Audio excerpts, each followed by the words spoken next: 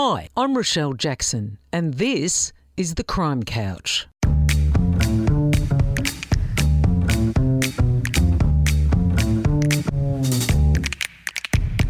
I'm an investigative journalist and true crime author, and I know who's who in the zoo, the crims, the cops, and the interesting individuals in between. So get comfy and join me here on The Crime Couch. It's going to be one heck of a journey. At Police Care Australia, we know that happy cops make the world a safer place. We understand only too well the threats and pressures cops face every day and the toll it takes. That's why we've established a health and wellbeing hub, or a place with resources where former and current police members, families and friends can get help and assistance. It's an online portal where you can get support and counselling with professionals that understand police. Police Care Australia is a joint initiative between the National Police Memorial and the Police Federation of Australia. You can find out more details about Police Care Australia at their website, www.policecareaustralia.org.au. I first met Esther Mackay in 2005 at a writers' festival.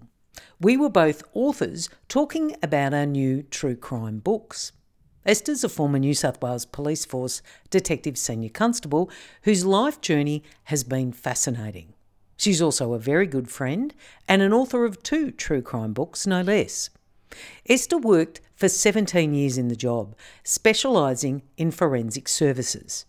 She entered that tough, male-dominated world determined to hold her own. But it took a huge cost.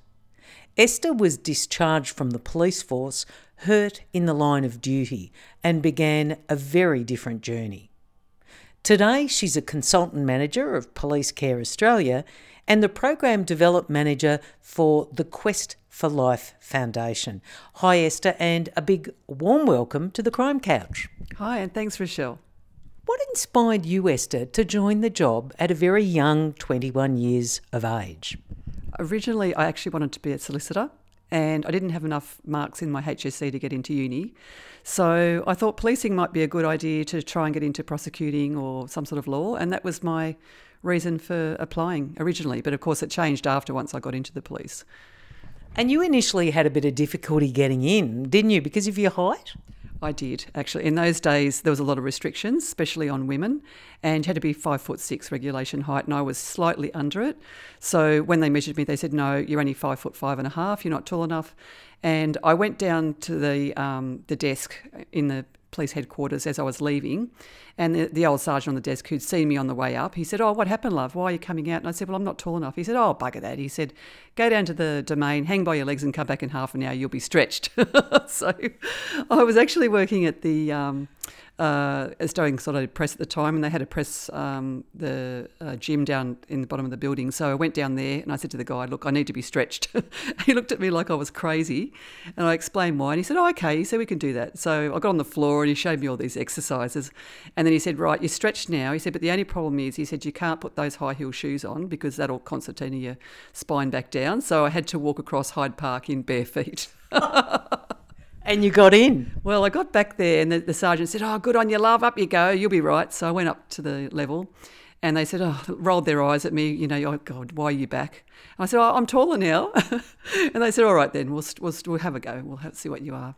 And they measured me and they said, no, you're a bit taller, but you're still not quite there. And they asked, so, just tell us a little bit about yourself. And I said, well, I did win a Rotary Youth Leadership Award. And they said, okay, you're in. What was policing like for women in those days when you joined, Esther?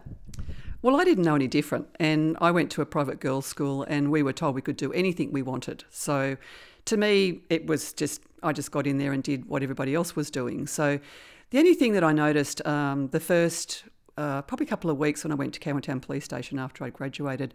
I was very quiet and very timid in those days, and I had heard a few people said that they didn't want women there. There was 2 of us that were the first women to be stationed at that particular station for 5 years, and there was a bit of unrest about it. And that was a bit unnerving. And then after a couple of weeks, quite a few fellows came up and said, look, we're really sorry. We really shouldn't have said that because we love having you here. And the other one that came with me at the same time, Sharon, we just fitted in really well. We just got stuck in and did the job. Just take yourself back to the first memories that you had when you joined the police service in New South Wales. When was the first time that you actually saw a dead body? It was actually the first week because we do what's known as induction. So a sergeant takes us around to all the different stations and introduces us to all the different areas in policing, like detectives and highway patrol, that sort of thing. And one of the parts of that was to go to the morgue. So we went to the morgue at Camden, which is in those days was just a small morgue. And when we got into the morgue attendant said that, a couple of young uns here, Sarge. Oh, well, that's great because I've got a baby in fridge too. I'll bring that one out. And at that minute, I remembered that I had a friend actually giving birth in the hospital, and I thought to myself, oh my God, I hope it's not her baby. I hope something hasn't gone wrong. So I think that was probably the first time I realised that your life actually is impacted by what you're seeing. And then he brought this little tiny bundle in white sheets out and opened it up. And I think he thought it was a bit of shock value for us, which in fact it was. But it just looked like a doll, It was quite confronting, but we all took it in our stride. And, that was the first time I actually had seen a dead person. Well, you don't really have the avenue to be anything other than be not vulnerable. Exactly. I think because you're so young, you don't really know what's going on.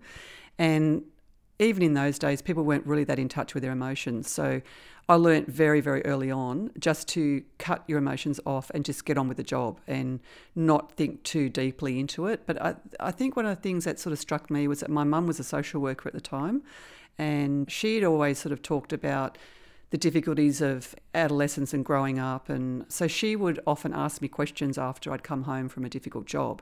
And having her to assist me was a real help and a real blessing, actually, without me really knowing it at the time. It was like a debriefing. Yeah, exactly.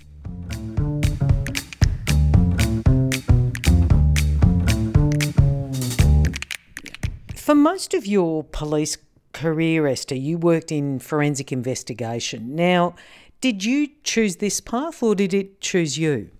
I chose it. Once I got into the police, I realised very quickly that general duties, as though I loved it, it wasn't for me long term. I'd been bashed up, I'd had broken ribs, and there'd been incidents. We were working in a very dangerous area, so it was constant, it was hectic, it was dangerous. I'd been in incidents at domestic violence situations where there was offenders with weapons. So I just found that it was not really for me. I didn't want to do it as much as I liked it at the time. So I don't know why I decided to get into forensics, but at secondary training, one of the forensic officers came just to describe the different areas of policing, and I found he put all these most, gruesome photographs on this big screen and was showing, how that related to the cause of death and this sort of thing. And I remember thinking, that's absolutely fascinating, and that's what I'm going to do. So it was at that point that I decided to pursue that area of policing. You were highly credentialed in the job. What were some of your areas of expertise? So in forensics, I was a crime scene examiner. I had expertise in disaster victim identification. So at that time, we had the 2 really horrific bus crashes with 30 plus people killed at once. And then we had the Newcastle earthquake. So I actually did do DVI duties at the Newcastle earthquake. But as my time went on, I don't know why I became an expert in stolen vehicles. For some reason, I've always loved vehicles. I've always loved cars, but and I've got a lot of mechanics in my family background. And my daughter's a mechanic now, so I don't know what that is, but I seemed to get all these vehicle jobs and I was good at it. And we used to chemically etch them, and we used oxyacetylene on them and to enhance obliterated numbers, that sort of thing. And I was approached by a mechanic who worked at the vehicle examination section, and he said to me, let's get a new unit started just looking at stolen cars. And I'd worked on some really, really big car rackets, interstate ones as well. Actually, one of them I had a contract out on me because it was very much involved in money laundering and drugs as well. So it was pretty heavy stuff. And I ended up pursuing that line and ended up working stolen vehicles for many, many years. So I had expertise there. And then I moved into training and research, and I wrote some of the curriculum documents for the Diploma of Applied Science, and actually two of the subjects, which was vehicle examination or vehicle identification and forensic science. And then I moved into document examination section, which was the last part of my career. So I have expertise in documents as well. And what was a typical day for you involving crime scenes, Esther? Well, there was never a typical day. One of the things I liked about the job was that it was so varied and so different. And we were on call usually every 2 to 3 weeks for 7 days straight, and we'd just get call in the middle of the night. So it could be a culpable drive or a fatal car accident. So you'd be out on a car scene, out on a road scene, measuring and taking photographs and working out where the point of impact was. Or you could be at a plane crash. In this area that I was working at, we had quite a few of those actually, because we had an airport airstrip there with light planes. You could be at a murder, domestic violence situation, could be looking at a stolen vehicle. There was just so many different aspects of it and so many areas to conquer that I always found that it was exciting and interesting, and the hours were quite long as well. So you could sometimes go from one job to the other. I mean, I remember one night I got called out at midnight to a fatal car accident, and then I got called back out at 5 a.m. in the morning to a gassing death by suicide in a car. And then I was still in bed actually later that day because I'd been up all night. I got called to a murder. So it's just one thing after the other. And there's a lot of court matters. I really quite liked doing the in-depth statements for court and actually getting my teeth right into the research and the production of the actual evidence to assist the families to know what had actually happened. So that, that was another side of the job that I quite liked doing. I know we've talked about this before. When you're working in the job, there are a lot of cases. There were a lot of bodies, the hours were long, it was relentless. When did you start to feel that you were starting to unravel? It sort of started to happen. I mean, my boss at the time, who was amazing, he was so supportive, he said to me, around about the 3-year mark, you'll start to have some issues. And I thought, that's not going to happen to me because I don't have any mental health in my family. That was how naive I was. I didn't realise that it was actually going to be caused by what I was seeing. I thought, it must be something to do with the flaw in your makeup. But he said to me, you'll start avoiding the workplace. You might be a bit teary. You might be having problems with facing some of your photographs, that sort of thing. And sure enough, around about the 3-year mark, that's exactly what happened. I remember I did a really terrible, shocking incident where 2 boys were killed and found inside the Pheasants Nest Bridge, and it was a protracted, long investigation. It was a lot of media around it, a lot of pressure to get some answers. And the photographs came back from the day that I'd done the scene, and I said to my colleague, he was sort of waving them around, here's the photos, and I said, get them away from me. I don't want to see them. And he said, what do you mean? And I said, just get them away. I don't want to look at them. And he said, oh, okay, I'll put them in a brown sort of envelope that's not clear, because all our photos were in a clear plastic envelope. And I said, get them out of here. I don't care where you put them. He said, well, I'll put them in the file. We've got to keep them. And I said, I don't really care what you do with them. And afterwards I thought, oh, gee, that was a bit strange. And he said to me, why were you saying that? And I said, I just didn't want to see them at that point. And then after that actual scene, a few weeks later, I was having dinner and there was a candle on the table. It was quite dark, and I was eating a rack of lamb, and the bones in the rack of lamb looked like the bones of one of these deceased persons at the morgue, and I just went to pieces. It just flew out of my body. I was just shaking. I was crying. I pushed the plate away. I didn't want to see it. That was, I wasn't sleeping well. I was waking up during the night, couldn't get back to sleep, very teary. I didn't want to go to work. I was avoiding work, but yet I would push myself to go. I was puffing on a cigarette in the car on the way home, and I wasn't a smoker. I felt like drinking. Alcohol was, even though I wasn't really a big drinker at the time, alcohol was what was de-stressing me when I wasn't on call. Yeah, all sorts of behaviours were starting to come out, nightmares. But of course, at the time I pushed it aside. And I did speak to my boss at that time and said to him, look, I'm just not really coping. And he said, look, either I let the welfare unit know and they'll probably want to transfer you out, or you can take a week off annual leave and get yourself sorted out. So I decided to take the week off annual leave because I didn't want to lose my job in forensics. I loved it. And I'd spent a lot of time mastering it, and the last thing I wanted to do was move into another area. So I took a week off. I went to Tasmania actually with my family. And during that week, I mastered being numb. And I came back, and even my young colleagues that were my age, they said to me, it's not the same Esther anymore. And I was just this numb, robotic, and I got through another 10 years or so of policing like that because I just shut down. And that was how I coped. I was going to say that was your coping strategy.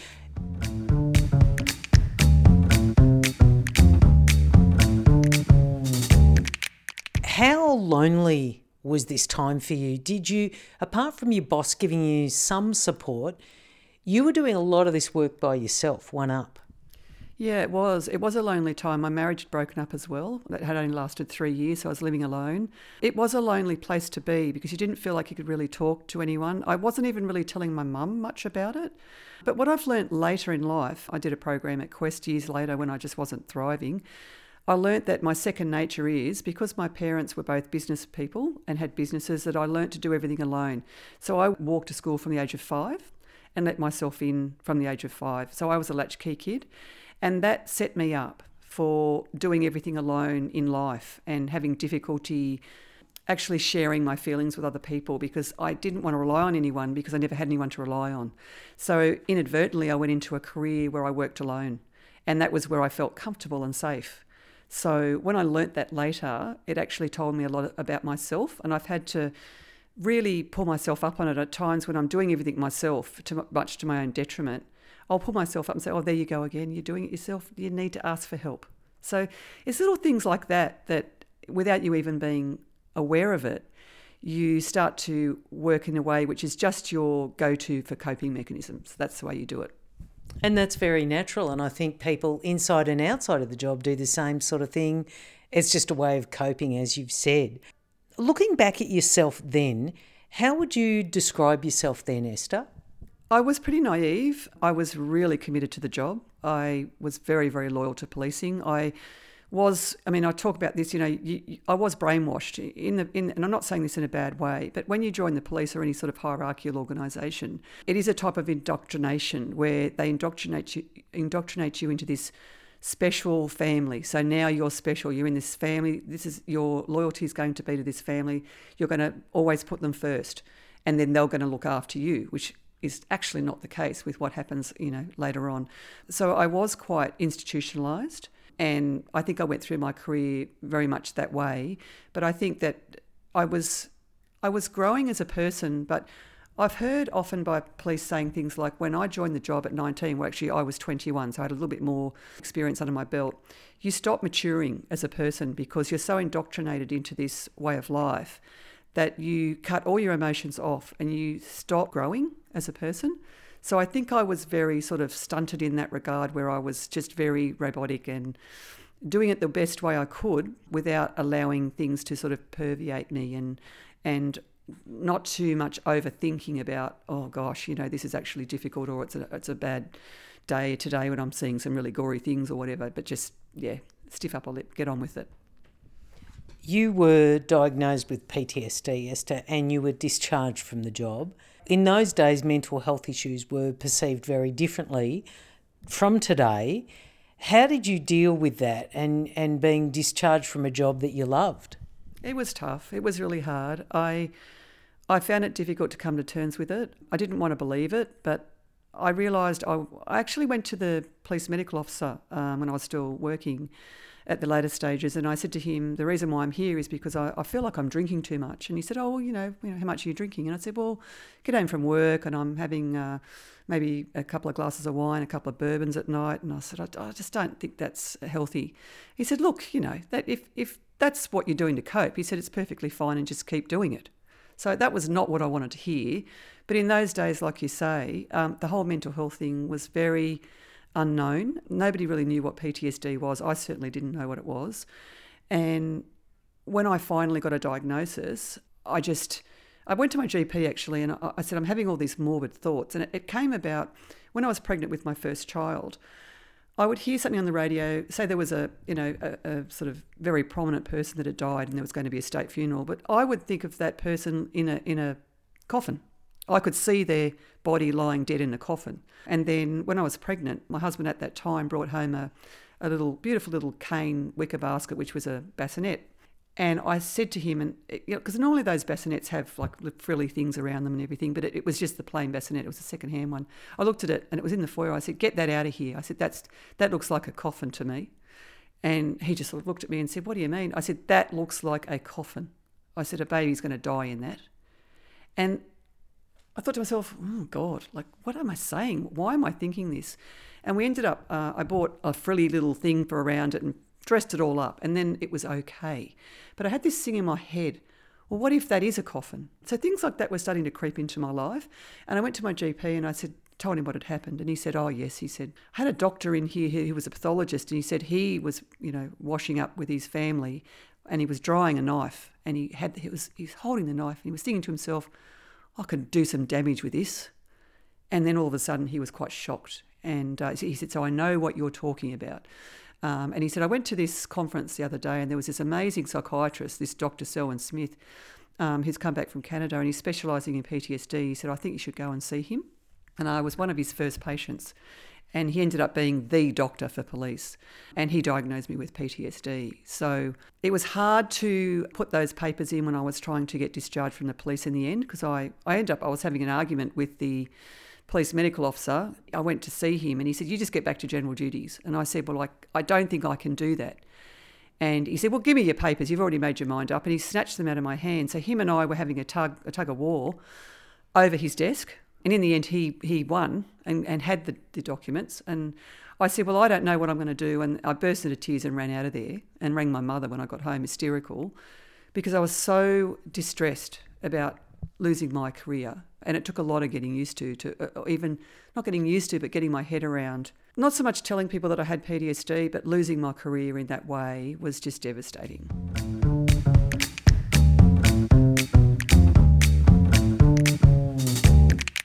You spent 17 years in the New South Wales Police Force. What are some of the achievements now that you are proud of?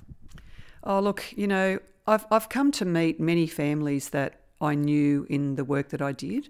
I'm friends with some of them on Facebook, which, it's amazing that it's been so helpful for them to actually to get to meet me, to know that I was the one that respected their loved one at that terrible time and gave the dignity to that person that they deserved. And being able to let the families know this is what's happened.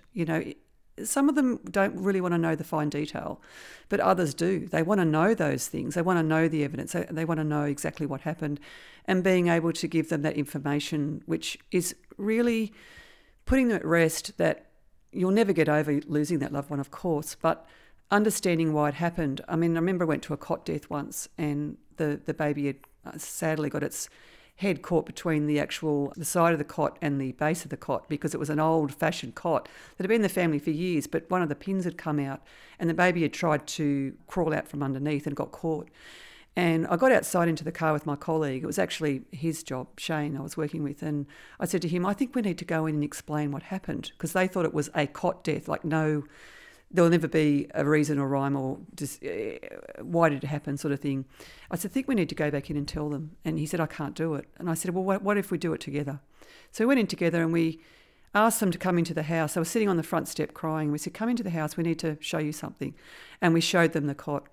And the look on their face of relief, oh my God, that's what happened. We didn't do anything wrong, it wasn't our fault. And those cots were recalled because of that. That sort of thing, that's given me a lot of comfort, and it's what I look back on when I think about the hard times in the job, that I was actually able to make a positive difference in some small way to the families. What has policing taught you, Esther, about people and about life? I think I've got a very broad view on life and people, and really not to judge. When I was in the police force, I was quite judgmental, and I realised later that you never know the full story behind what's happened to people, and I look at people very differently now. I mean, when I was in a program at Quest working as coordinator on our Moving Beyond Trauma program, we had a man there who was what we know as a vexatious complainant. And he used to go back to the stations all the time wanting to complain about things, and he'd actually get police to chase him down in his car and and then he'd always get arrested. What it was, he'd actually been the victim of child sexual abuse, and he just didn't know how to tell anyone. And what he was doing was crying out for help. And if someone had just said to him, "What's happened to you, mate?" rather than, "What have you done?" Which is how we look at crime. Someone might have picked up that it was a cry for help. And I learnt so much from that man. And he wanted to write a letter to Karen Webb, the commissioner. And I said, write her a letter. Write her a letter and explain what's happened to you. It meant so much to him that he was able to explain that, and we talked it through and we sort of put it where it needed to go. But people teach me a lot about policing that I can see now. And I really do try not to judge people. I try and look at the big picture and try and work out, well, I haven't walked in their shoes, so, maybe there's some things that have happened to them, which is the reason why they're like that now. That's an extraordinary reflection and a genuine, emotional, intelligent response, Esther. Finally, how would you sum up now your police career? How would you sum up the time that you spent in the New South Wales Police Force? I had an incredible career. I loved it. I'm proud of it. I still reflect on it all the time. I've got some amazing mates and friends. The friendships have really dug deep, and I still have a lot of relationships with police and people that I met along the way. And because of the fact that I did get PTSD at the end of my career and I spoke out about it and I wrote about it in my book, it's allowed me to do this incredible work with police and helping them with their mental health. So that alone, it's really strange how that's how my life's turned out. But I've actually done more work for police since I left than what I did in the police. And that there was a bigger picture for me. For some reason, I was meant to go down the mental health road and be a support person and a crisis intervention person for police and their families, and be available 24 hours a day. I mean, I do it with my charity that I run, Police Based Trauma Support Group, and I've been doing that for 20 years. And I've had some incredible opportunities come my way because of my police career and because of what I've done since. So it's the whole thing, really. Policing for me has been a blessing, and I still feel like a cop, so it'll never leave me. Esther, we're certainly going to be continuing that conversation in our next interview, but thank you very much for sitting with me today on the Crime Couch. Thanks, Rochelle. It's been a pleasure. Thanks for joining me. I'm Rochelle Jackson, and I look forward to your company next time on the Crime Couch.